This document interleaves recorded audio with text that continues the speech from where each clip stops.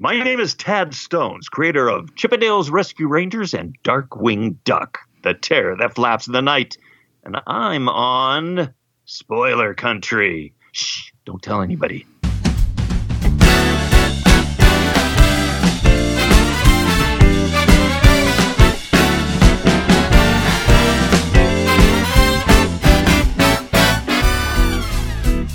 Human beings of the world, it's time to enter the Spoilerverse through our secret portal at the exclusive Arctic Club in beautiful downtown Seattle with John and Kenrick. Welcome to Spoiler Country.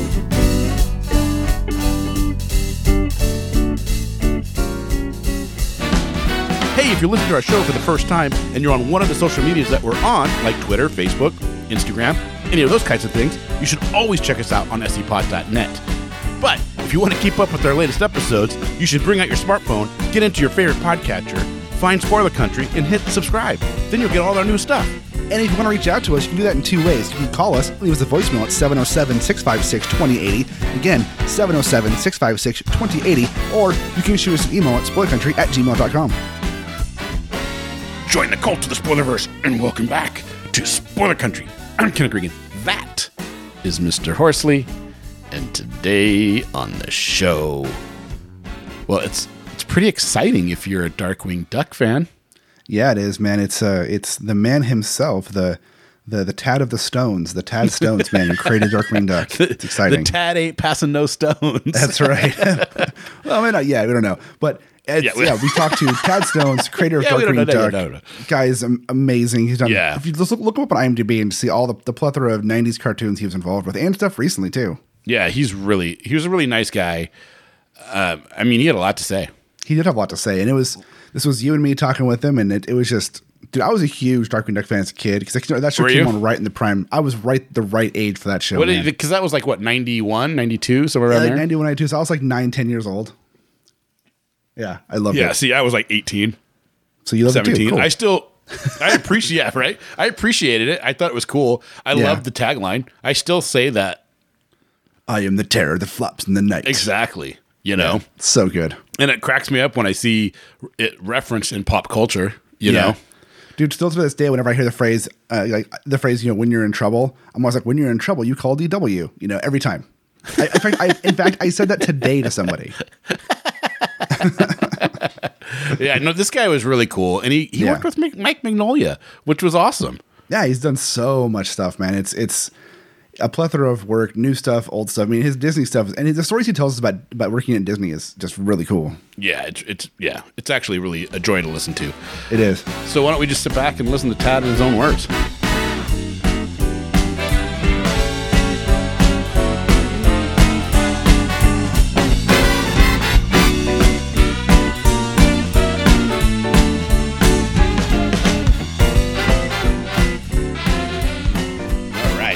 Hey guys, we're back, and today we got something really special for you guys today. We are here with, I don't know about you, but I was a teenager when this came out, and I still loved it. And he's worked on some stuff that I really loved in the mid-2000s or so.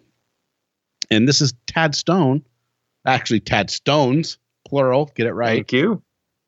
Yeah, and he is in the rolling, yes. Yeah, the creator of DuckTales, not DuckTales, but, through DuckTales, Darkwing Duck. Well, hello. Hello. Well, thank you so much for coming on. Oh, thank you very much. My pleasure. So far. We'll see how this goes. Yeah, we'll see. It could take a turn for the worse. We'll ask you again in half an hour and see how we're doing, okay? Get right. Excellent. So, Disney, 30 years. That's a long another time. 10 years after that, bouncing around the industry at different projects. Yeah. What was the last one that you worked on? The last one I got to go out with the cool kids because I did a show for Netflix called Kulapari, an Army of Frogs, which is a real weird project. But I was just hired as a director, but I ended up, co-writing every script within a way too short amount of time. But I wasn't in control of the story. I could push it certain ways, but the scene by scene stuff I definitely wrote. Yeah. How did Tad Stones get into animation? What was the driving force? Well, when I was a kid, my dad worked for a Carnation Company, and they had a deal with Disneyland with, the Main Street Carnation Company restaurant and just an ongoing classic Disneyland sponsor. And that meant we got, from the earliest days of Disneyland, we got a trip once a year at the company party or company picnic, whatever, was held at Disneyland. So right about where Pirates of the Caribbean now sits in Anaheim was just a park, like a literal grassy picnic tables type park. And that's where the picnic was. And they would set up a tent, and Wally Bogue and the Golden Horseshoe Review would put on a show, and they would play bingo. And then at a certain time, they would open the gates and we would enter the park through the back way. Now, at the time, I was just a kid, so it was what it is. These days, I look back on it and go, you're playing bingo and Disneyland is right there? It's like 50 feet away is Disneyland, and you're putting dried beans on numbers? Anyway, so my dad had wanted to be a cartoonist. So I grew up, but he came out of college in the Great Depression. So he basically took what jobs he did. And he didn't, he had a family instead of doing the come home from work and chase your dream type thing. But he had a lot of how to draw books and how to cartoon books. Yeah. And those are the books I read growing up. And then going to Disneyland all those times, I went to the Art of Animation exhibit that I loved and bought the book, The Art of Animation, by Bob Thomas, the original version, which was focused on Sleeping Beauty. And then, of course, the Disneyland TV show and the Wonderful World of Disney, and then the Wonderful World of Color. Always had those behind-the-scenes parts that showed Disneyland, which I love, but they also had special episodes about animation, and I just loved it. I love cartoons. Because of those art books, I was never mystified. There was never that point where I had to go, wait, people make cartoons? I knew they did, because I grew up with all these cartoonist books of, and a Disney book of guys working behind the scenes. But when I was in high school and then went to college, I was thinking like, well, I want to do animation, but the only place worth working at would be Disney. At least the only place doing full animation is Disney. Yeah. Everything else was, very cheap stuff like Hanna-Barbera stuff that was designed to be on television for they had to turn out tons of material at a very, cheap cost. And they came up with the extreme limited animation, which didn't have the creative design of like some of the UPA stuff. It was, no, this is how we get something on TV. And that didn't interest me. It was ironically, I was not interested in TV animation. Anyway, I thought that, well, Disney's the only place worth going to, and they've got all their guys that started the studio with Walt. So I don't know, maybe I'll go into comics or whatever. And, went into college and started 1 year as an art major, and all my English teachers wanted me to switch to English because of my writing. Yeah. And then they created a major called Humanities, which sounded like it could combine both. Turned out it didn't. Strangely enough, all the art courses I did from then on were all 3D things. I became a teacher's assistant in ceramics and have a pottery wheel in the garage that I haven't used in several decades. But the main thing, my girlfriend at the time is now my wife. Nice. And but at the time, her suite mate at school in the dorms was Tori Atencio, who's I think still works at Disney in Imagineering as a interior designer. But her father was ex Atencio, who worked with Ward Kimball, was a layout guy, also in animation. Anyway, through her, she said, you ought to, in my senior year, trying to figure out what I'm going to do in the following year, she said, you ought to try for the training program. And I went, what training program? what I had believed about they had their guys, they aren't looking, was actually true when I was thinking that. But I guess in 71, I want to say, Robin Hood had come out and made a lot of money, $6 million domestic, which back then was huge. I saw Robin Hood in the theater. So they basically said, they talked to the animation guys saying, well, what are you doing to train new people? And they said, what? We thought you were going to shut. Roy Sr. always said they were going to shut down the animation division. And he started saying that around the time of, I want to say, Bambi. Like after they had a few in the can, he said, we can just re-release these every few years. Walt said, no, we're going to do more. And then when Walt got interested in Disneyland, it was still, and animation was very expensive. I guess Walt was approached again. He says, no, I started the business with these guys. We got to keep this going until they can retire. And what saved animation around that time was the Xerox process, because it suddenly hugely brought down the costs of doing an animated film. Anyway, suddenly they created a training program, which basically was Eric Larson sitting in his room working with a bunch of, new people in the next room. So I was lucky enough, I called in to get information. The name of the guy to talk to was Donald Duckwall. He said he had the name first, but it made it very easy to remember. But I just called up to get information, and he kind of thought I was coming in with my stuff. So suddenly the following Thursday, I had an appointment to drop off my portfolio at the Disney Studios. Well, again, I wasn't an art major, but luckily I was that year when I was the TA in ceramics, my ceramics teacher took over the art department because the original head was on sabbatical.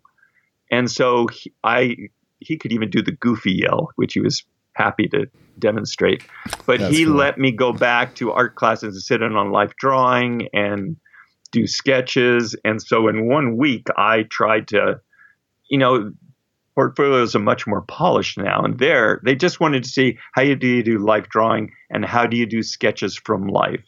So I went in, met with Don and Ed Hansen, who was the manager of the department. And they looked through it and they said, well, these look good, but we really need action sketches, just quick gesture drawings. And I don't think they mentioned when they needed it. And after I got in, I talked to guys who had come back every 6 months. I thought they needed it immediately. So over the weekend, I basically watched, I think it was basketball mostly on TV. And I was not a sports guy, but I watched it and sketched off the TV screen. And I cheated a little bit by looking at really cool poses in Sports Illustrated magazine. But nice. They really liked two things. One, that I'd come back, they liked my drawings that captured the action. But also, I had done a lot of them, and I'd come back with them quickly, and which is basically what you need in animation. And they actually used mine as examples. They had never thought of drawing off a television before. And they, after that, talked to, when people are coming in for interviews. And I do not think of myself as the good artist of the bunch of the guys I came in with. Anyway, that's how I got in with, I started the training program 5 months after Ron Clemens, who is the director of, and writer of Little Mermaid and Aladdin and Treasure Planet and Hercules and Moana, along with John Musker. But Ron was there. And then I think 3 months later, Glenn Keane came in. So that's where I was, right in that little nook.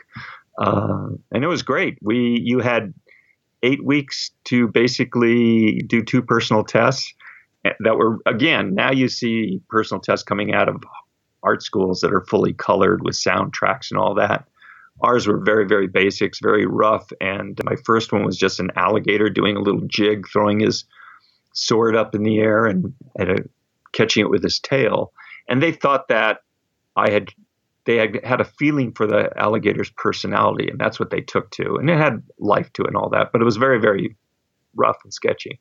My second one, I was there. That was before they had done the Black Cauldron, which was this big carrot they were holding out to the young animators. Like, well, maybe we'll get to work on this. So I did a test of this guy who was, I forgot the character's name. I don't think he was in the feature film, but he was kind of this craven, guy walking down these steps with a giant bone, which he then stirred a cauldron with, and then the stiffest wizard in the world or horn king in the world, just a guy in a robe with antlers, lifted up his arms like he was doing a spell, and the guy transformed into a T-Rex with a big pile of drool that came out of his mouth. I got in, and then about, I want to say 6 months later, maybe more, I was just conversing with Ed Hansen again, the manager of the department, and he just threw out, he says, well, you know how much they liked your test. And I said, no, Ed, I don't, because, Frank and Ollie came in the room and they said, here are the geniuses. And they immediately walked over to Ron Clemens' desk, because Ron, at that same review board meeting, had done this fantastic. You don't think of Ron as an animator because he moved into story and direction pretty quick, but he did a test of Cruella de Vil and Jasper. It was a simple scene where Cruella's walking down an alley and Jasper's leaning on a trash can. Cruella slips in a puddle, lands on her ass, and then he laughs at her, and then she picks up the garbage can lid and smashes him on the head.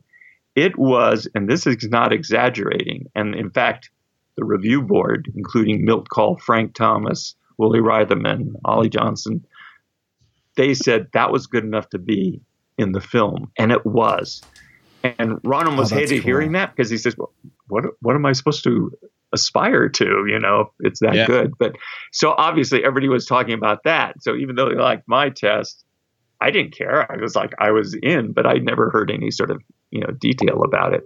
But yeah, Ron on Fox and Hound did Big Mama, the owl, with Pearl Bailey's voice, which really didn't give him a chance to show off. If he had done one of the human characters, I think people would think of Ron as a really top animator, which he was. But then again, he recreated the art form of animation along with John Musker instead. So I guess it was a pretty good trade-off.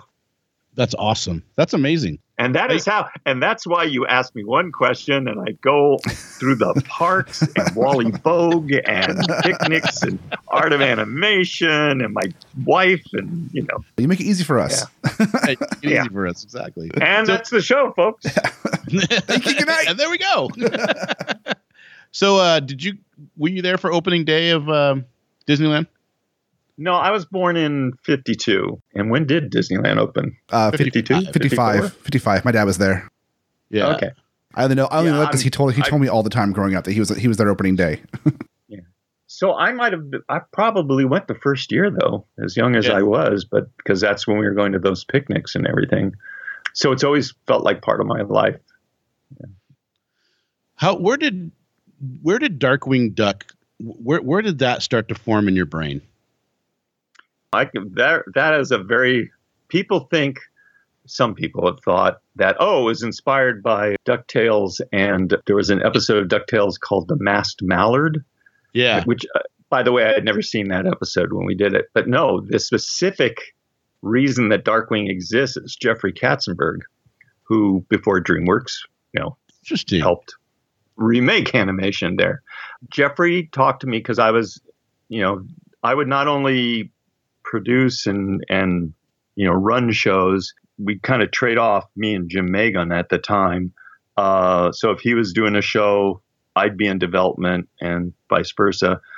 And Jeffrey told me he really liked clever names. Like Rescue Rangers started out as a pitch called Miami Mice, which then became Metro Mice, which then became Rescue Rangers and ended up Chip and Dale's Rescue Rangers. But they liked Miami Mice.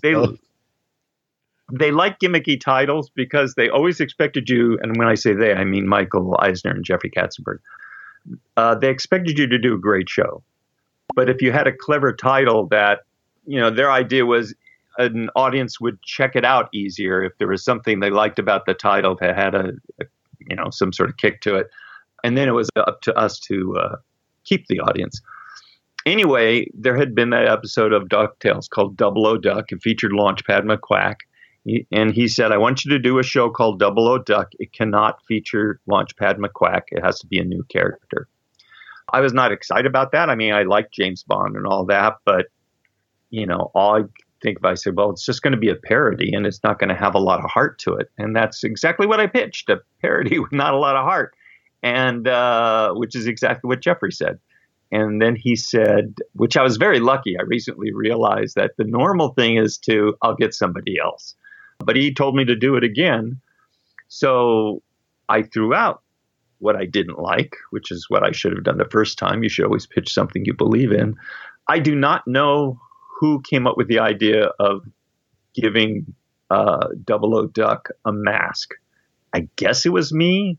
It just seems like an odd thing to suggest, but every drawing, whether it's by me or other people, he had a mask and he wore a white tuxedo. Had a specific artist, Bob Klein, gave him a bandana mask, which we thought was a little weird, but it looked fine.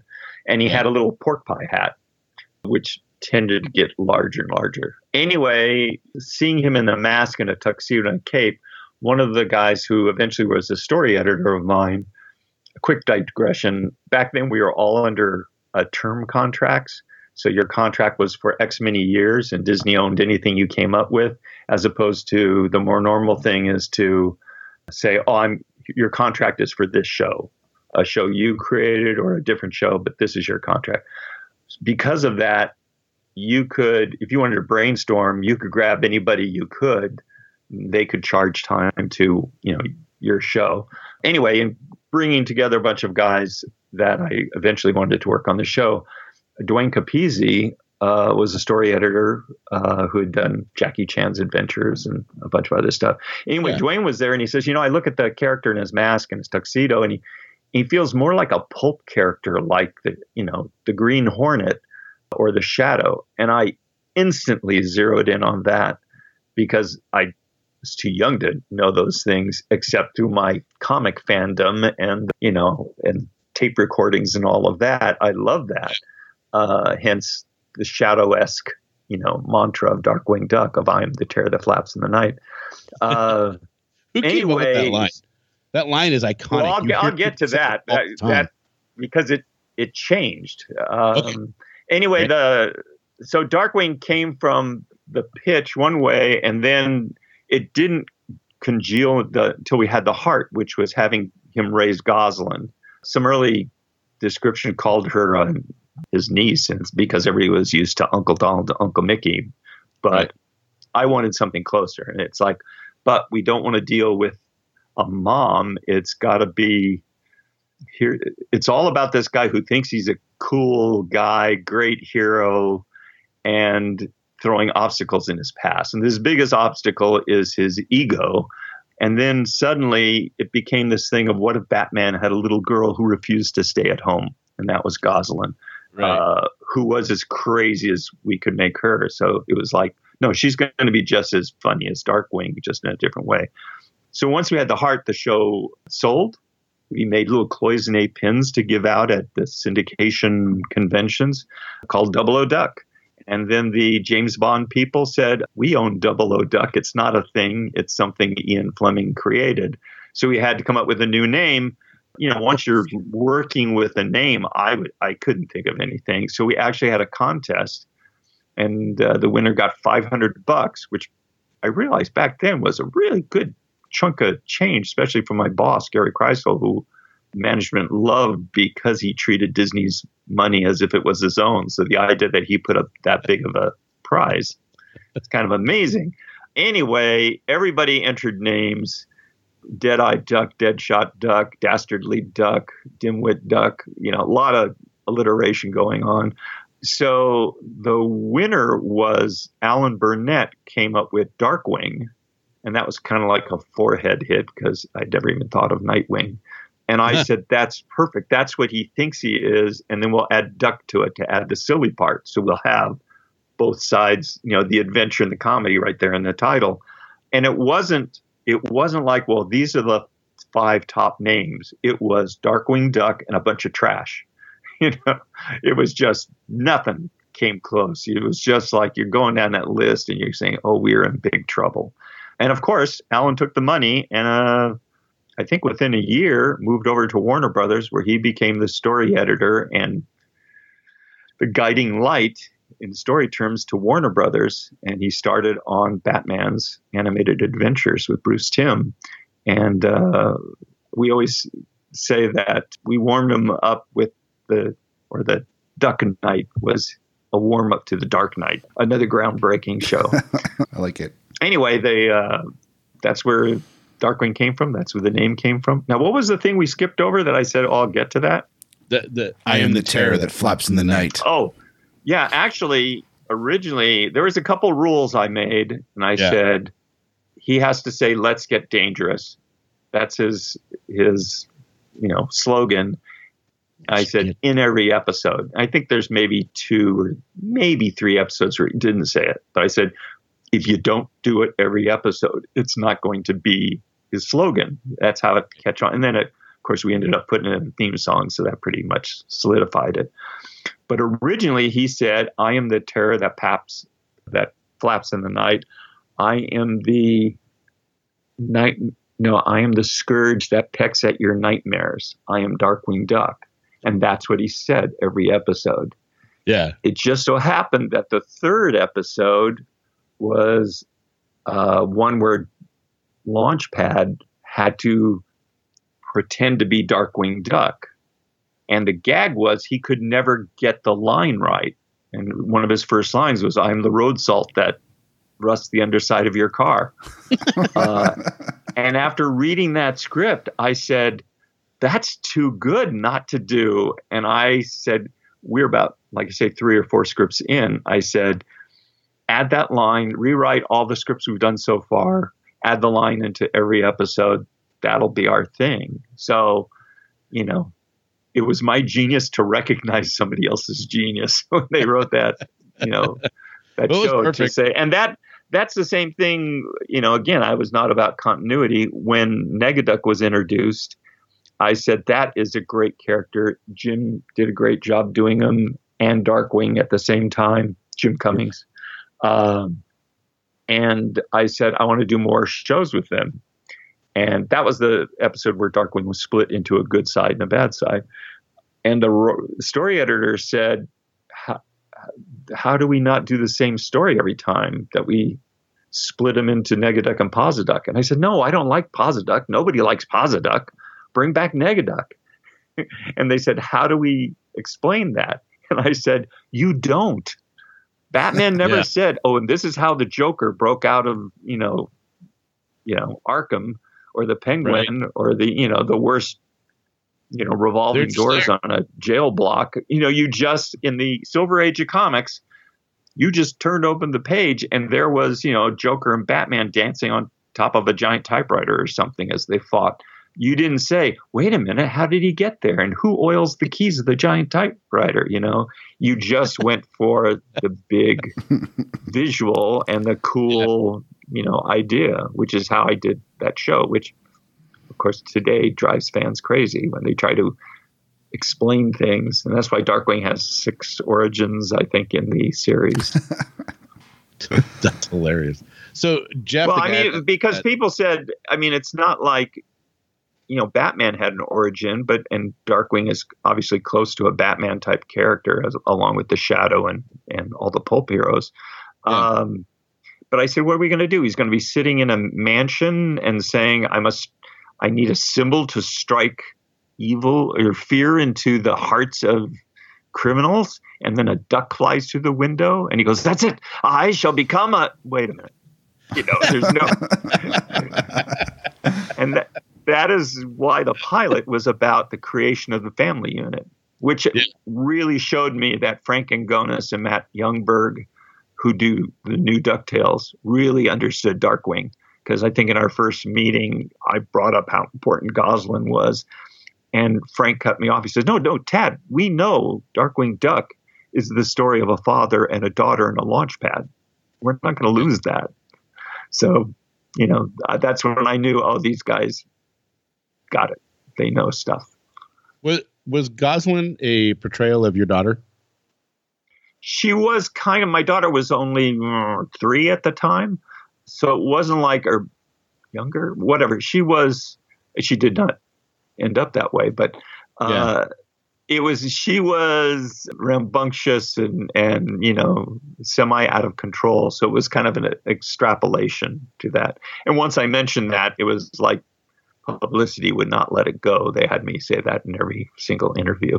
So, oh, really? Yeah. Well, I mean, it's just a funny hook. Yeah. It's like, there's some things you do to sell a show. Tank Muddlefoot, during the development of the show, I'd come up with, the older brother of Honker who picks on him. I came up with him and he was part of the pitch. And then I quickly realized we don't need this character. Our show isn't about Darkwing living in a neighborhood. It's about the superhero guy.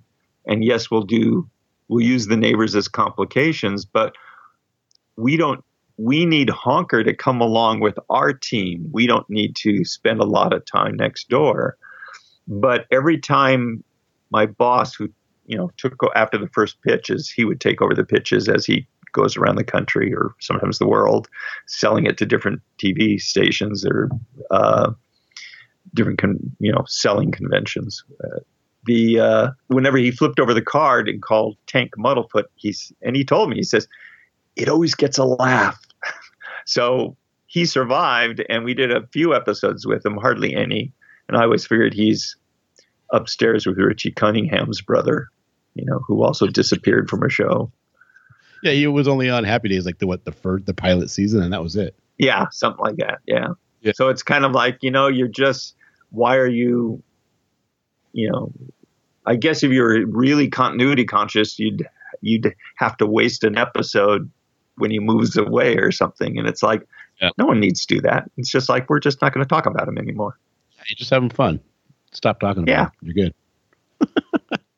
So we have Jeff who procured this interview with you, and he's actually a real big super fan of yours. And he sent me a list of questions that he said, I must ask you. So I hope we can go through these. And some of them I think you've already answered, so we're going to skip them. And then some of them we're going to go through. Is that okay? That's fine. All right. Show. So you need a second? No, I'm here. Oh, okay. I'm not going to get any smarter. Oh, you're talking to somebody else. Okay. Okay, the first one is, what does Drake Mallard do for a living? Intentionally, you never know. Right. I grew up with the show Ozzy. See, this is the type of stuff that people would never do in a show now, that I went in eyes open saying, I'm going after the Silver Age. I'm going after stuff I grew up with.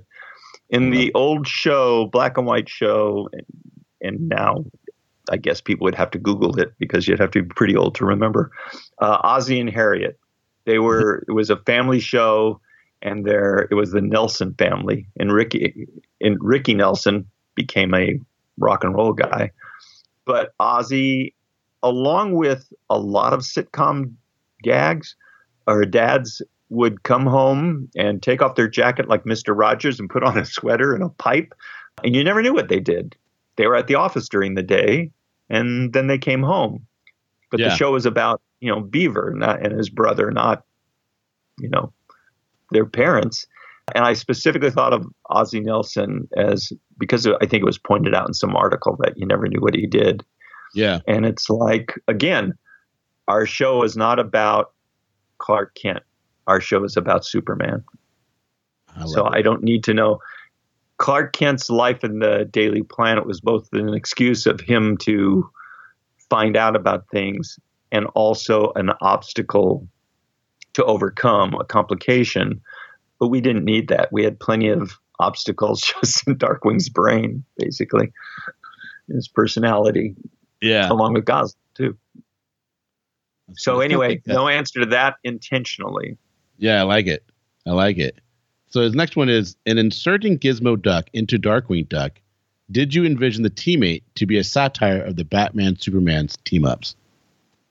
Yes, nice. And that was, I know people gotten angry when I say, well, there's the double universe thing that people get irate. And when I say that Gizmo Duck, we used him as our Superman, and they say, no, he doesn't even know his own characters. He's not Superman, he's Iron Man. It's like, no.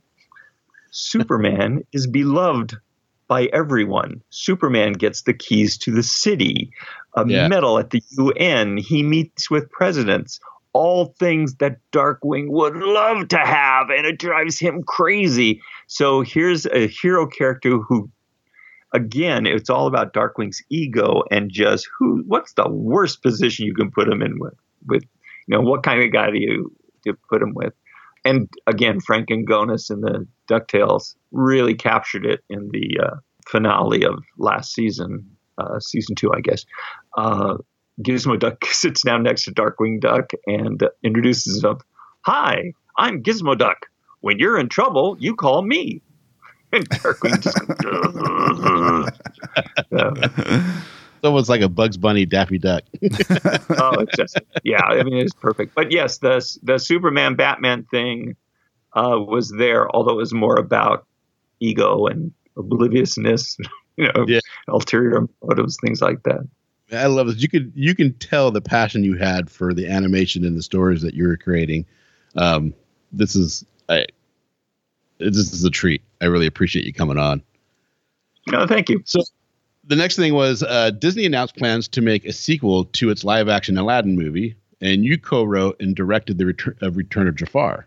Has Disney come out to you and said, "Hey, do you want to lend any hand on the live-action sequel?" Because apparently it might be based on your animated. I've not heard that. So it's news to me. No, that's not how things work. I mean, there are writers who, when they announce, we're going to reboot this show, they think, well, of course they're going to call me because I did the original. And it's like, no, right. If people wanted, as I say about DuckTales, which I love, I said, they're doing the DuckTales for the 21st century. We did the show for the last century. Yeah. If you call back someone to revisit something they've already done, they may say, oh, no, I can do it differently.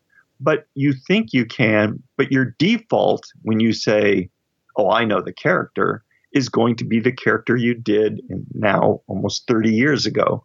So they're not going to. The only time you're involved is if they're worried that you'll say something bad to the press or something. You know, I'm hoping for a Chip and Dale live action movie so that they, which they seems to be an internal development, just so that they can maybe throw me a few bucks if they're worried about my internet presence. But I doubt it. So no, my connection with DuckTales is me being a fan, and Frank and I connected online. I went into the studio, and it was so great to see the company finally decorate the halls with this new wallpaper, which had model sheets of our shows and silhouettes of the characters from the very beginning, because although we made lots of money for the company, we were like the black sheep. Nobody really talked about TV animation, and the head of features at the time was constantly felt that having TV animation exist hurt, Disney features. Yeah. So that was, it was so nice to see the company own this stuff and say, no, it's great. And they're doing way more animation than we ever did at our busiest. That's cool. What if you could go back in time? Is there anything that you would do different in that during the Disney time, during those Disney years? I would say well, you see, we didn't have the same time. I sent Frank a script schedule, and it was like, okay, this week you have one script due. Next week you have two scripts due. Week after that, one. It was like 1, 2, 1, 2, 1, 2. It was just this thing you race through, where now they get, and of course they're doing a continuity show. Now there's time for just the writers to start working, and they map out the entire season and debate it and have, they have a writer's room. Yeah. And it was funny. The first time I met some of the writers, one of the earliest questions was, how big was your writer's room? I said, writer's room? It was just guys coming in my office pitching crazy ideas and yelling at each other until we got something to go with, and then you'd pitch like 5 ideas to, get 3 for, through the process.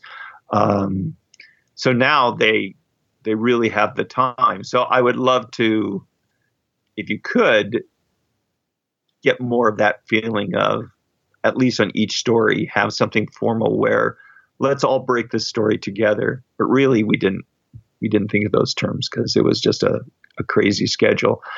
Yeah. In general, I would like to really push to get more adventurous camera work, basically, and camera positioning, cinematics in the adventure side of Darkwing, and obviously, try to make funny or gags wherever we could. But again, pointing at DuckTales again, some of their staging is just top notch. If you replaced it with live action, it would be like, oh yeah, I just watched Indiana Jones. So I would love that. But that's like, even the stuff that I thought I did the best job on, when I look at it, I focus on things I should have done. When I did my second Hellboy movie, animated film, the writer of it, when he saw it finished, and we had done director's commentary on it, he said, wow, I really liked it. Well, until I heard the commentary and found out it was a piece of crap. It was just like me going, oh, what I really want to do here, we didn't quite get this. And it was, I'm kind of self-aware. People say, oh, Darkwing's gonna be on Disney Plus. Let's have a viewing party at Tad's house. Yeah. It's kind of like, oh, I'd be the worst person to watch an old show of mine. Well, because you don't ever want to hear my commentary. You make, right? It's never. I mean, there's still. I mean, there are episodes I love, and especially ones animated by our Australian studio, which they did such a great job. They really understood the kind of humor and what we wanted. But I'd still, even of our best shows, to a modern sensibility, I'd want to cut 5 minutes out of it just to tighten things up. Yeah. So it's hard in those things just to improve the timing. But, different time. There's the theory that a generation that grows up watching video games sees more in fast cuts. When you see a trailer, it's very typical to have a trailer just full of all sorts of, quick cuts. Watch a trailer, like a monster movie trailer from the 50s, and it's like, oh my God, are people awake during this? They just go on forever. A most chilling, thrilling adventure, the crawling eye, and just take forever to get through their point, So cinema changes. So when Disney Plus came out and they had Darkwing Duck on, they have Darkwing Duck on there, it was all over the place on social media. It's especially in the groups that I follow. People were super excited. Did you get that sense that people were like really excited that they had a place to go? Well, and I watch saw that it was kind of that it was kind of. A lot of people who follow me are obviously fans of Darkwing and Chip and Dale. Yeah. So I certainly got that, and I saw that it was trending for a while, I guess. Yeah, and the company realizes it too. They may do something with a new Darkwing. Of course, they are in the new DuckTales, and if I could make the rules, I would say you will not give Darkwing Duck to anybody else except for Frank Angonis and Matt Youngberg and their team, because they've updated it.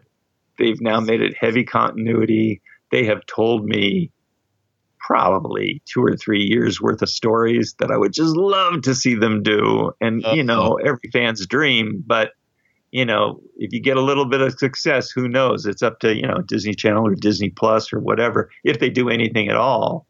But, half the time they spend all this time taking pitches and, trying to figure out, what name can we get or something like that. And, the moment passes. So I'm hoping he makes it on the air. He's still part of DuckTales, so I can't wait for more Darkwing episodes to come out of DuckTales.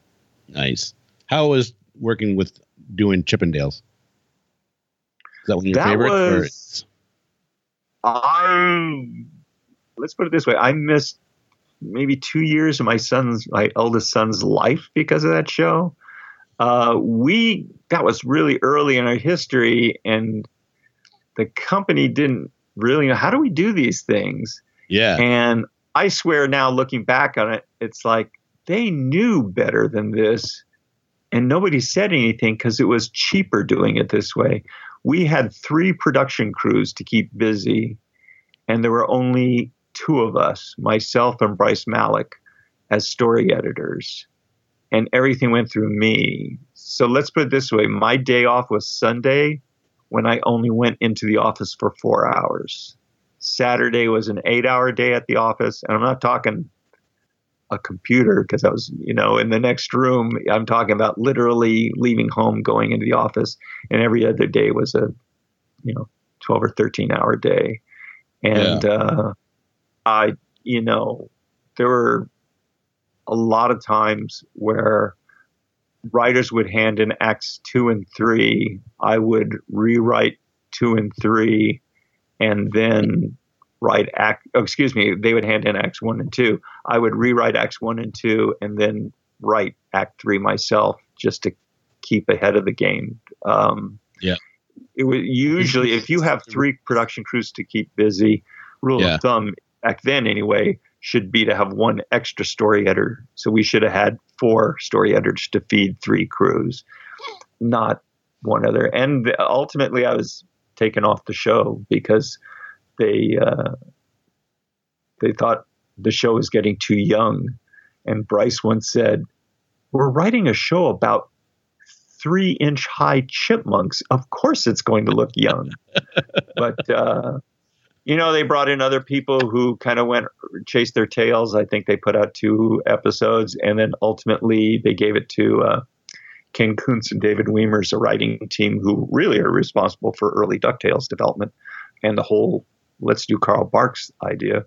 Anyway, they took it over and they were told, do it as fast as you can and as heavy dialogue because we don't have time to storyboard things. So they wanted a lot of talking. So it's like, looking back on it, my feeling is, well, how bad were we doing if, you end up settling for completely throwing quality out the window and just, going for what animation is usually criticized for, being a radio show.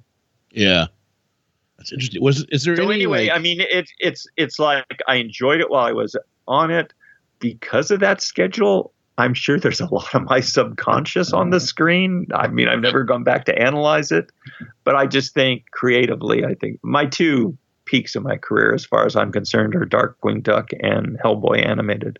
For entirely get into Hellboy because that's exciting. How did you even get to the point of working with Mike Mignola?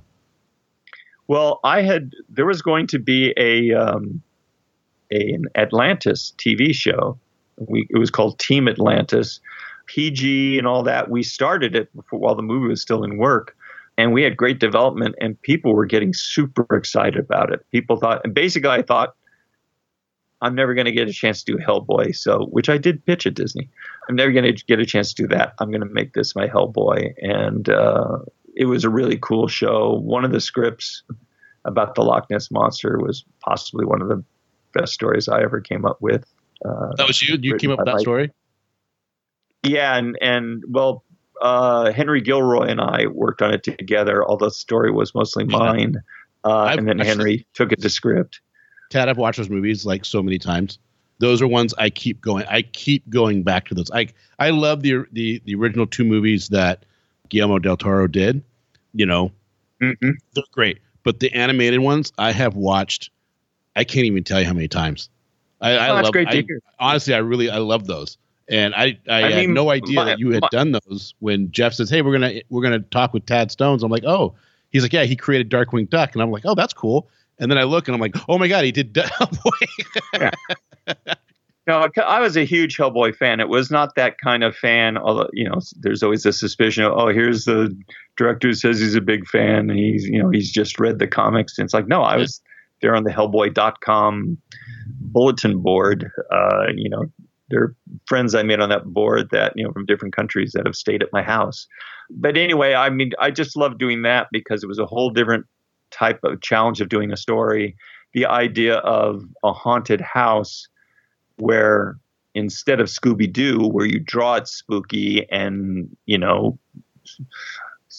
somebody calls it a haunted house and Shaggy and Scooby are, shaking in their boots, that it's like, no, we're going to discover it along with the characters. And we came up with some imagery there that I just loved. I mean, one was in the second one, Abe Sapien is what you eventually learn in the backstory. It was based on the legend of Elizabeth Bathory, who supposedly bathed in blood of servant girls who went missing. Anyway, we had her as a vampire, and well, as you know, got very ambitious. That part of the story is told backwards, and the other part of the story is told frontwards. And anyway, you realize all these women died, and there's a multitude of ghosts at this house. And Abe Sapien is in a room with big glass windows, and he says, "No, I haven't seen anything yet." He goes, "Wait a minute, the temperature's dropping. I see a little breath coming out." And he's on the walkie-talkie, I think, to somebody. And then suddenly, we had just been looking out the window. You cut wide, and the entire window that covers a wall is covered in bloody handprints. I just love that moment. And Hellboy walking into a dark kitchen, and suddenly knives that have been hanging land on the table and start spinning like tops on their point. And Hellboy says, "I know you're in here." And he just drags his stone hand across the metal table. It was just being able to play with the mood. It was so much fun. It was so great. And Mike and I did write a final script for the third one, because we were supposed to do like 7 of them, and then the company making them sold to Starz, and Starz says, "We don't want to put our own money into original projects. That's not what we bought this company for." Oh, but to back up how I did that, we were supposed to do a spin-off Atlantis show. Mike had worked on Atlantis, and I loved, obviously, Mike's work. Oh, yeah. If you look at the Art of Atlantis books, it's full of Mike Mignola artwork. Oh, that is awesome. Yeah. Anyway, I would show Mike the script, and then he would just, he'd come up with some monster designs until finally he says, "You know what? I don't have time to be reading all these scripts. Can you just," because he is an idea machine too, which he can't help sharing. He says, "Just tell me about the monster and I'll take a shot at things." Then I left Disney. I said I needed some. Anyway, Atlantis didn't go because it turned out we were going to say, well, where are we going to put it? Because, Toon Disney was just being created, and we thought, well, that's going to be where it is. And I said, okay. They pitched it, and by the time it got through it, and they really fought for it, it turned out it was going to be on one Saturday morning, and I knew it was kind of doomed as soon as I heard that, because it's like one Saturday morning had been turned into kind of an educational Saturday morning, with some great shows of Doug and Recess. Anyway, it was not a good fit because we had not pulled back. It was like a PG plus show. Yeah. And then, when I heard that, oh, that's in trouble. And sure enough, we were getting all these notes that kept fighting us. And then the Disney executive who had taken over TV animation, David Staten, he had really pushed for it and really called in chips to get it sold. But once it was sold, he went the opposite way and was just, giving notes. Like we had one set in the Bermuda Triangle, the idea that they were under the ocean, there was an Atlantean crystal that had mutated fish into basic creatures, Black Lagoon type things. And he said, why do we need these fishmen? And we said, well, it's the jeopardy of the show. Why do we need jeopardy? I threatened to have T-shirts made with that on. Because like, well, you know what? You're doing an adventure show. Jeopardy, the big J comes in handy sometimes. Anyway, in that Loch Ness Monster story, people were saying like, well, kid, I think you should keep the mystery so we don't know whether it's a monster or not. And it's like, because they're saying, why not make it like Leonard Nimoy's show, where he just investigates mystery? Because it's not live action. It's cartoon. It's either the old man real estate, investor who is trying to scare kids away from the lock so he can build a condominium, or it's a monster. It's one or the other. You don't say, I wonder if it was real after all, So that wasn't the show we wanted to do, or that would have, been good at all. Anyway, nobody had to worry about it because when the movie came out, it did not do well at all. They immediately withdrew support from it, so it didn't really have a chance after that. And as soon as that happened, all these people who were fighting the TV show, ABC never wanted the show. Then they said, oh, can't have it. And now the company, since they withdrew support from the property, suddenly on Friday the 13th of that year, we had to lay off 80 people. Oh, yeah. It was a terrible day, for not just for obvious reasons, but the executive, not the crazy guy, but one step lower down, was really a nice guy and creative guy. He called me the night before, told me the decision. He says, I want to tell people in person. I'll be over there, around 10 o'clock or something. So the next morning, I did tell my story editors and directors, but at 10 o'clock, people are saying the word was out. There's going to be a meeting at 10 o'clock. Barry Blumberg's coming over. People wondered what it was about. And I really regret, I just had my doors closed talking to my, top staff. I really should have said, he's coming over. I don't think it's good news. Yeah. Just to give people a hint, because again, people thought this was one of the best things we had ever done. Yeah, and the writers were way far ahead. We had premises already up into the 30s or 40s out of a 65 episode series.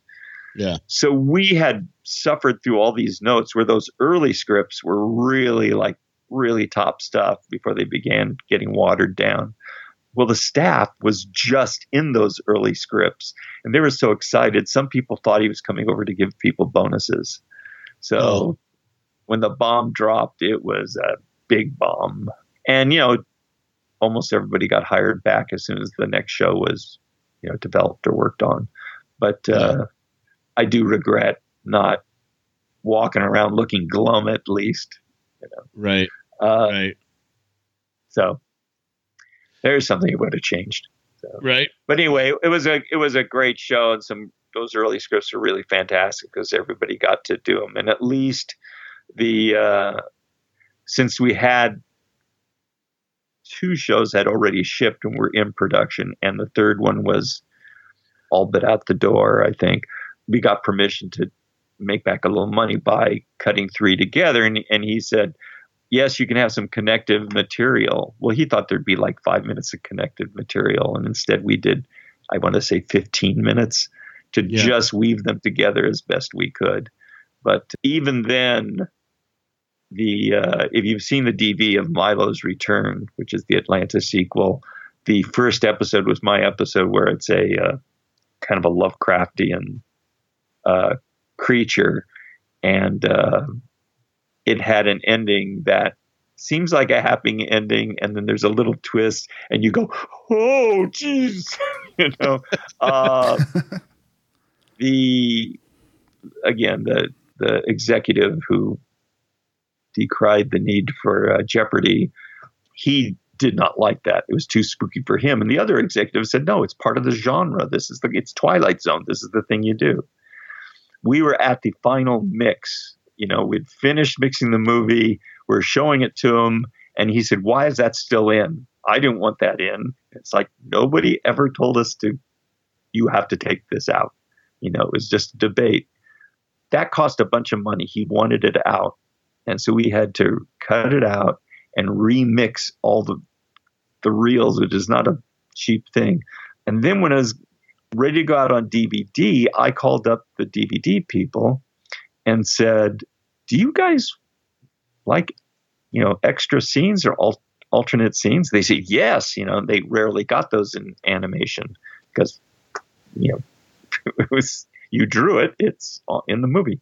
Anyway, I told them about the scene. They loved it. And I said, can you make it that you can play it with that scene instead of the other scene, like as an option? And they said, oh, that would be so cool. When the executive heard about that, he said, no. And it's like, I'm thinking, so you're saying somebody watches the movie, then they watch the extras and see this cool twist, and they want to see it in continuity with the movie, and you're going to say, no, I'm not going to let you do that. But I didn't say a word because I knew that if I said anything, it wouldn't be there on the disc at all. And so I'm very proud of that little twist, that's on the DVD. But, that dark time in the Empire. What can I say? Being a creative person, putting out, it's a lot of, you put a lot of yourself into your work. And then to have an executive just come in and say, we're making this change. How frustrating is that? Well, you realize it was always funny that sometimes, you get a storyboard guy and a director wanting to make a change. This is early on and it doesn't happen today at all because everybody knows what goes on. But back then they'd say, oh, how can you give this notes? Or we made this cut. I said, you can't make that cut. And they'd say, why?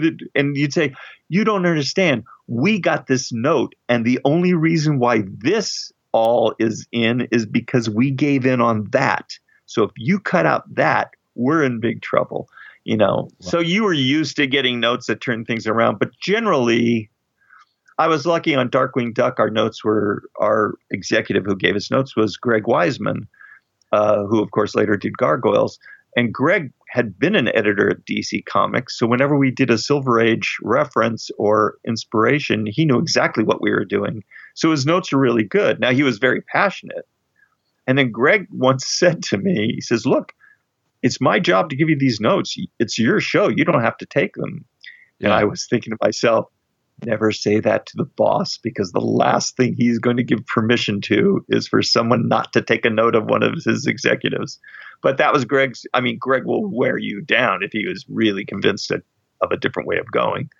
But anyway, it was great. So the notes on Darkwing were really supportive and creative. We didn't have that kind of, roadblock. Maybe in the last season at ABC, since at that point, it did have to go through the regular kind of note process. But even then, some of those shows were some great ones. And in fact, one that isn't even on Disney Plus, Hot Spells, where Goslin makes a deal with the devil, which was not a big deal then. I mean, it's a literary conceit that is constantly used in literature. Yeah. But I think ABC got some letters. And, back then, if they got 7 letters, that meant like 7,000 or 70,000 people thought that way. The sad thing about it is it's not like the fact that it's not on Disney Plus is probably less somebody making a decision to keep it off and more somebody just grabbing, here's all the episodes that played in syndication and at ABC and just putting them on without saying, oh, wait, there's an episode missing here. Because as most people know, when they put several of the animated shows on Disney Plus, they went on without being in the correct order. And especially in DuckTales, that's a very heavy continuity show, and the characters are explored in a certain sequence. And it was just a random, we don't even know. It wasn't like it was an alphabetical order or something. It was just like somebody threw them all up in the air and picked them, however they landed was the order they put them on. And I think they've corrected most of it, if not all of it by now. Yeah. Anyway, I don't know how we got there. I wonder if you could find that episode somehow, like on YouTube or something. I'm sure it's been on YouTube and then it gets taken off, and you probably can. The one part of Darkwing Duck that I wish Disney Plus would have done, and again, it's not intentional. It is kind of a lazy thing. When we did the pilot episode, we did it. It wasn't the first thing that we did. It was not what I consider the pilot. But Darkly Dawns the Duck is the story of how Darkwing meets Launchpad and adopts Goslin. It had to be to fit in the primetime spot where we showed it as a movie. It had to be a minute longer. And so I said, well, this is great. We'll design it. We're going to do this first minute of him chasing criminals and bringing them to the police department to his theme song. And then when it's in syndication, we'll just cut that out, and that's where the title goes. That is some of the best animation and probably the best example of how Darkwing can be competent and yet border on incompetent at the same time. It's a fantastic piece of animation. It really, how things seem to be going well for him and how clever he is, and then something goes wrong. if, at the time once it was animated, I should have shown it to the staff every week just as a refresher. This is what we're going for. This is what we're going for. But once that was cut out and then they put them out on DVDs, they just grabbed the syndication cut. They didn't go back to get the full version. So that is unfortunate. Yeah, it is unfortunate. That is somewhere on YouTube, and if you track it down, Darkwing Duck opening or Darkwing Darkly Dawns the Duck, whatever it's called. If you Google enough, you can get it down to, and find that, and it's an incredible piece. So you completed a screenplay for the Phantom Claw, which would have been the third in the Hellboy series. Yeah, the first Hellboy was about Mike did Hellboy short stories. And those are some of the most popular stories that he did at the beginning. And that was kind of, and one we adapted exactly out of the comics, the heads. And it was all these Japanese stories, but they were little vignettes tied together. And unfortunately, what we tied it together with wasn't as strong. But then the second one are like Hellboy's roots in vampires and werewolf and the Central European flavor. The third one was the pulp, Lobster Johnson, cybernetic apes, heads floating in jars, the mad scientist side of Hellboy. Plus, you'd see his origin, and it was a slightly different from origin than either Mike's or Guillermo's. By the first two overlapped, so there was no real learning curve because after for the third one, it was like, okay, now we know the stuff that works great. And the stuff that's hard to pull off or didn't work as well, that was fine in script, but too difficult to execute. And so the third one was written with that in mind. And we loved it. And then we paid to do it.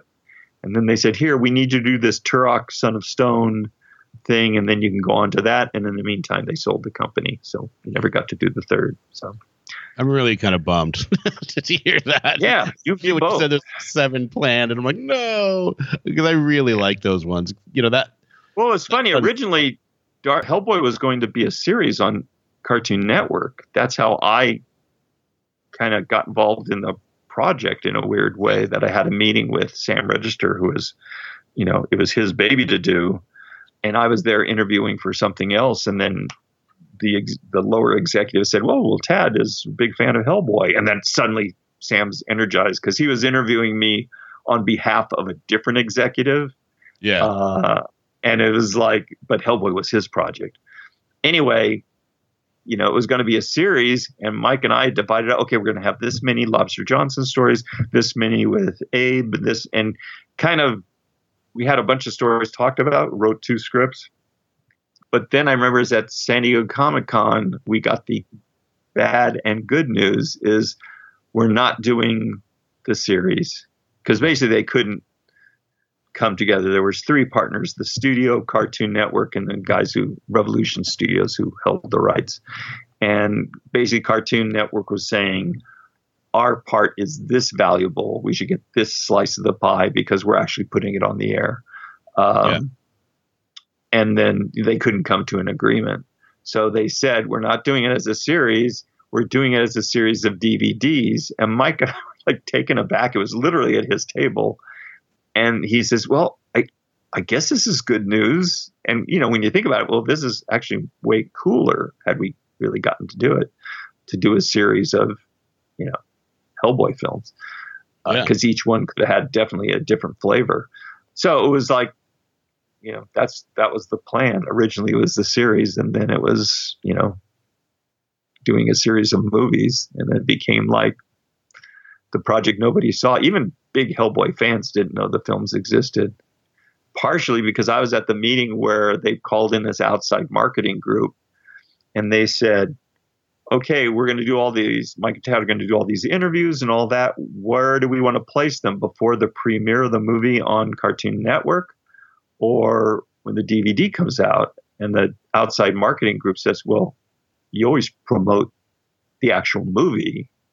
And then the residual marketing is when you put it on DVD, you just kind of repeat the stuff. Well, and we didn't know any better. This was early in the years of, direct to videos. The problem with it is everyone was counting on it getting a big splash on Cartoon Network, but it wasn't a Cartoon Network movie. So they really didn't promote it. It was just part of this weekly thing they did. So it didn't get a huge amount of promotion. Plus, again, early days, they were afraid that if people saw it too many times on TV, they wouldn't buy the DVD. So they only showed it twice, maybe. And then, so basically, Mike and I did all this publicity and magazine articles and podcasts and all of that. And then we had to say, yeah, the DVD will be out 3 months from now or whatever it is. Whereas it should be, you do all that and you say, it's in the stores right now. But it wasn't like I was smarter than anybody else. It was just that really hurt people from actually learning that it existed. It's an odd thing, in the middle of their schedule. I still tell people today to go watch those. If you're a Hellboy fan, you got to watch those movies because they're good. Yeah, my feeling is that I came closer to Mike always calls these things, he says, those are Guillermo's Hellboys. Those are Tad's Hellboys. Yeah. Those are, and I forget the new guy's name. And then his Hellboy is the one in the comics. But I was a huge fan of the comics, so I felt like me too. Mine came closer to capturing the feeling of the comics. I mean, the biggest change Guillermo did, I felt, was he made Hellboy a teenage boy, hormonal teenage boy, basically, regardless of how old he was. And to me, Hellboy he was the Rock. He's the guy you wanted to be with because his friends come back alive, Right. And I just felt like, can't take. I mean, I enjoyed Guillermo's movies. It's just like I can enjoy new versions of, Disney projects I've worked on because you divorce yourself from the old one. Just say, hey, is this thing entertaining or not? Right. But yeah, that was crazy. Entertaining, or is it not entertaining? If it's entertaining, then it passes the bar, right? Yeah, exactly. So it was like people were sweating the new DuckTales versus the old DuckTales. And I said, I happen to really I think it's a much better quality show. Nice. But part of that is just that, the new one had more time in production, and it is run by fans of the original show. That's what fans have to understand. It's like, no, you guys, there's people just like you on the inside making this show. And luckily they're very smart and have spent most of their lives thinking about this. So, well, and you can't make everybody happy. You got to just make the show that you think that's going to be entertaining. That's all you can do, right? But again, there's plenty of people just want to see more episodes. I mean, all sorts of people want to see a new Gargoyles. And it's like, how do you do that? Because, people say, oh, it shouldn't happen without Greg Weisman. But it's like, well, would Greg redo this story? I tend to think not, because every comic he's written since then about Gargoyles has continued the story. But you can't really do a series that counts on you seeing a show from 30 years ago. Now, maybe you can if you do it on Disney Plus. You say, here's the old stuff, get familiar with it. Okay, here's where it continues on. Right. But again, it's a new century. You want to see, the company doesn't want to see just more episodes of the old thing. It's like, how are you going to make this for today's audience, which has whole different tastes and a different lifestyle? And yeah, it's 30 years later, so everything visually should be different. It was funny. Maybe this is tales out of school, but Frank told me that he was in a room once where somebody said, hey, what if we do Gargoyles like Go Team Titans? And which is a great show. It's just like, people have a beef with it because it's not an adventure show. Frank says, without realizing it, I suddenly said, no! out loud. I forgot how he got out of that and everything. But actually, I mentioned that to Greg Weisman. He said, I'd be fine with that. And it was kind of the Mike Mignola sensibility of, he rather see somebody go crazy with his character and do something entirely different. Yeah. He's more comfortable with that than seeing somebody trying to design it like his comics, because all he can see is where they fail. It's just, because he's really hard on himself when he draws a page. It's a, thing that I share where I have a hard time looking at, well, of course that's different. I hate the stuff I've done. That seems to be a theme with with creative people in general. We interview it is that thing where, let's go back and redo Star Trek or Star Wars with new special effects. Yeah. It's, some, especially when you go back and watch the classics Star Trek and I've only seen a couple of them with new effects. It's like, that's really cool. That's how I want to watch it. I want to see the old actors. I want to see, the film look better. And then when it goes to the outside of the ship, I would like to see a believable ship, or at least something you're used to done nicely. It's like if you had, a show that involved effects where the creature was a marionette. It's like. That's true. Are you there? Yeah. Oh, are you hearing me? Okay. I thought maybe you, I thought I lost you for a second. I was like, no. Well, yep. Tad, we've been on for over an hour already. Can you believe it? Yeah, that's how it goes with me. Okay. Like I say, just that one question. I think that first question I took to probably 15 minutes or something. Yeah, so it's okay. That's what we like, man. You're passionate about what you've gone through, what you've done, and man, you gave us stories of things we never would have heard of before, and so it's been very enjoyable. I'd love to have you back on again because I feel like we have like a good another hour to 2 hours of things that we can talk about. Well, next year is Darkwing's 30th anniversary, so there you go. Don't even get to my Russia stories. I know. See, we need to have you back on because we got to get to that. Yeah, there you go. Mm-hmm. Yeah. Hey, actually, before you go though, is there anything out there that you've done that you feel like, man, I wish this got more marketing. I wish it got more play. I wish people saw this more because it really is that good.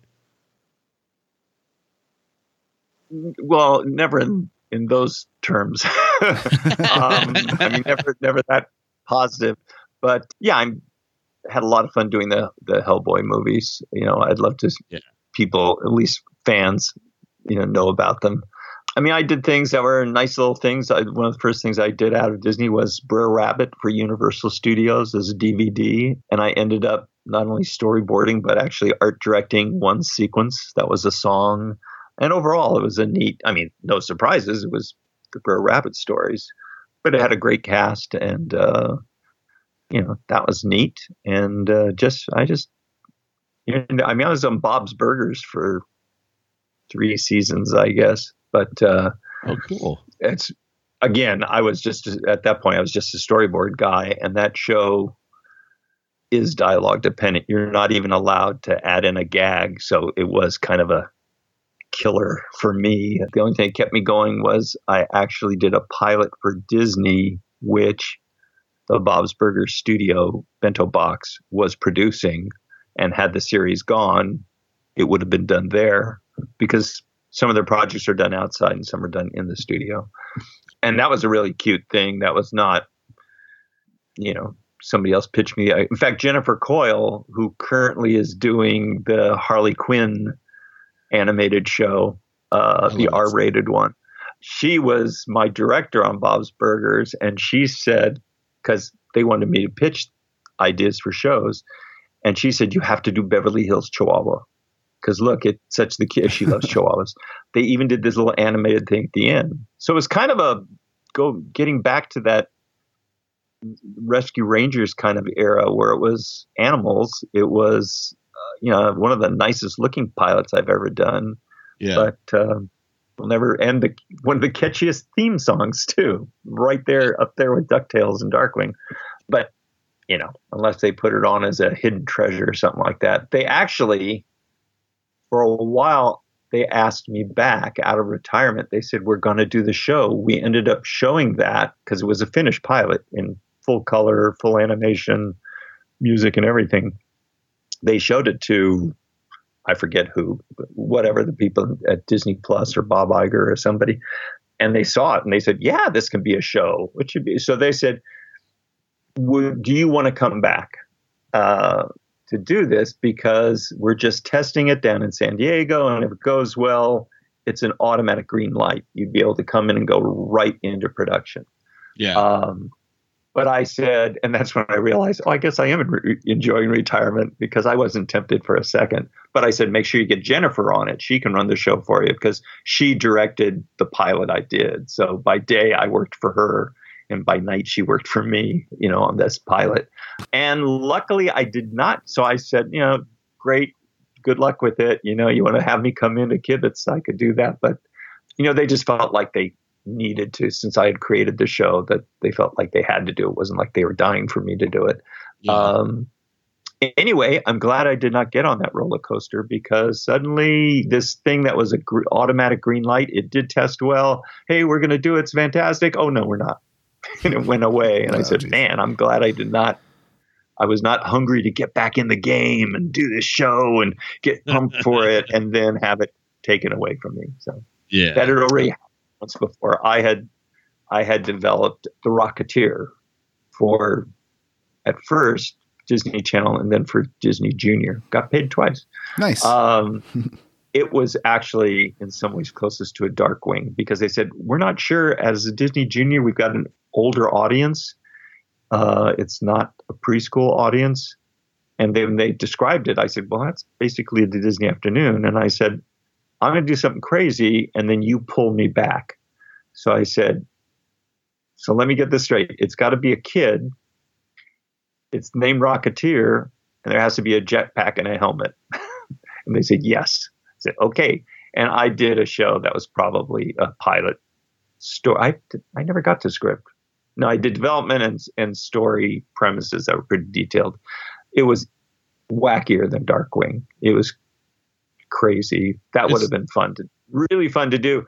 But then, and I had really had my hopes up, and that crushed me when they said, no, we're going to give it to the other person. I said, what other person? Because they said, this is your show. We waited until we had a show that we knew you would want to do. They had never told me that. And they said, no, anytime we do a Disney project, we always go to multiple people. Well, it's like, could have mentioned it to me, because I thought, oh, if they don't go with my story idea, at least I'll be producer of the show. But that wasn't true either. So I was really, I got to say, I was destroyed. But looking back, it's like, I would have been 65. I ended up retiring when I was 64. I would have been 65 before we even got a go ahead to go. Now, they did do a Rocketeer, and it was much more like one of their shows, but I heard it was just canceled. So I said, well, maybe I dodged two roller coasters. The new one was already canceled? That was too bad. I read that on probably Twitter or something, that, because obviously I'm in touch with a lot of animation people. But yeah, that I don't know why. I haven't heard anything about it. Maybe it has to do with, they're doing a Rocketeer reboot movie or something. But from what I saw, the show it was charming. It fit in with their other, Disney Junior shows. And I told them, I said, I just can't write those kinds of shows. They said, oh, you're a fantastic writer, which is exactly what you want to hear. And it's like, yes, I know what you're saying. What I didn't say out loud is I don't want to do that kind of show where I have to think, not for myself, I have to think down to a 5-year-old's level. And you can do a great quality show, but also the way things are now, the executives are literally on the show. So it's not as much as your show. And it's just like, I don't need that. It's kind of like, you're going to give notes, huh? Now, if they had let me go with the wacky thing and all that, hey, the notes would have been fine. Because if they had accepted it, they would have bought into the idea. Because my feeling was, look, you're talking about a young audience at the age of 3, I think it was, 3.5. My grandson could name all the bounty hunters from Empire Strikes Back. And, Star Wars is his favorite movies. So it's like, why are we holding back? That's your audience too. You don't have to do shows that everybody looks at and say, oh, those are for little tiny kids. It can be truly family entertainment. You just have to write them not leaving the young kid behind. You have to keep it understandable and all of that.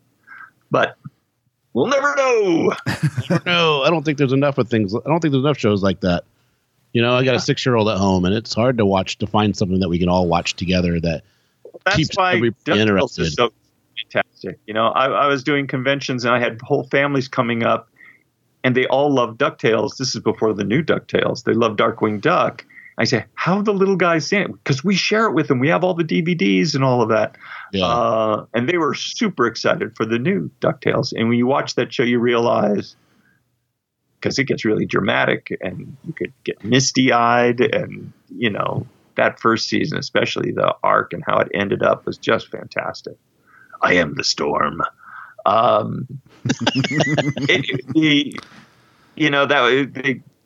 That is truly family entertainment. I think that's what Walt Disney, literally the man, used to chase after. It's like, I'm not making these movies for kids. I'm making them for everybody. And I just think they should do plenty of that. And it's like you say, it's hard to find stuff that you all sit down with. Yep. Yes, you can all sit down with in various rooms of the house on various devices. Exactly. Or we're all in the same room, but we're all on different devices. Yeah. Yes. There you go. It just gets frustrating sometimes because you just want. Thank you very much for inviting me out to Spoiler Country. Yeah, no, thank you for coming on. It's been cool. It's been awesome. It's definitely want you to have you come back and do some more. Sure.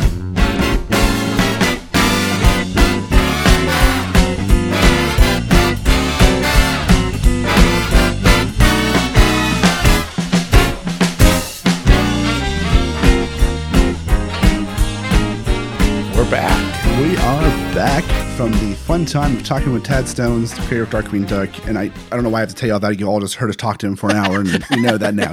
We're all buddies now. So we're all super close. We're going over to his house and having beers, and well, not right now because we're all locked down from COVID, but maybe afterwards we'll go to his house having beers. When is this over? Right. We'll do a Zoom chat with beers. All right. Zoom chat with beers. There we go. I hope you guys enjoyed that because I did. As you could hear, Tad has a ton of stories. Oh man, I can hear him tell stories nice. In the early days. Yeah, and he's super nice, and you learned about how the name came around, where the famous quote of "I am the terror that flaps in the night" came around. You bring up a great point there with the name. Like we could probably tell everybody that we talk about Alan Burnett. Yeah, everybody's going to hear us talk to Alan Burnett next week. Oh, that's right. That's right. Yeah, and we ask him about the name and the contest and the $500. You hear the answer to what he spent that on next week. Yeah, which I could tell you right now. But don't make him listen. Okay. Make him wait. make him wait. Make him salivate. You gotta come back next week if you want to know. I love it. All right, guys. I hope you enjoyed that as much as we loved creating it for you. Yeah. If you love those types of interviews, we have a plethora back at spoilerverse.com. So many. I implore you, I encourage you, I tempt you to go check out all that we have to offer. I mean, tomorrow you're going to hear us talk to Steve Jablonski, who was the composer for Bloodshot and for Desperate Housewives and so much other cool stuff. And that's just tomorrow. That's not counting all the cool stuff like Alan Burnett next week and so much more. Yep. Well, I think that's about it. Yeah, that's a show, man. That is a show. That is a show of all shows. Yep. The darkest, the wingiest, the duckiest of all the shows we've done. The darkest, the wingiest. He's so duckrific. Right. Tad, I just want to say thank you for coming on. Yeah. All right, guys, we're out of here. And in the oceans of podcast, we are Cthulhu. And as Cthulhu likes, open the mind and read. I almost went high pitched on that, but I was We're so dorky. We're so dorky. I know. I love it.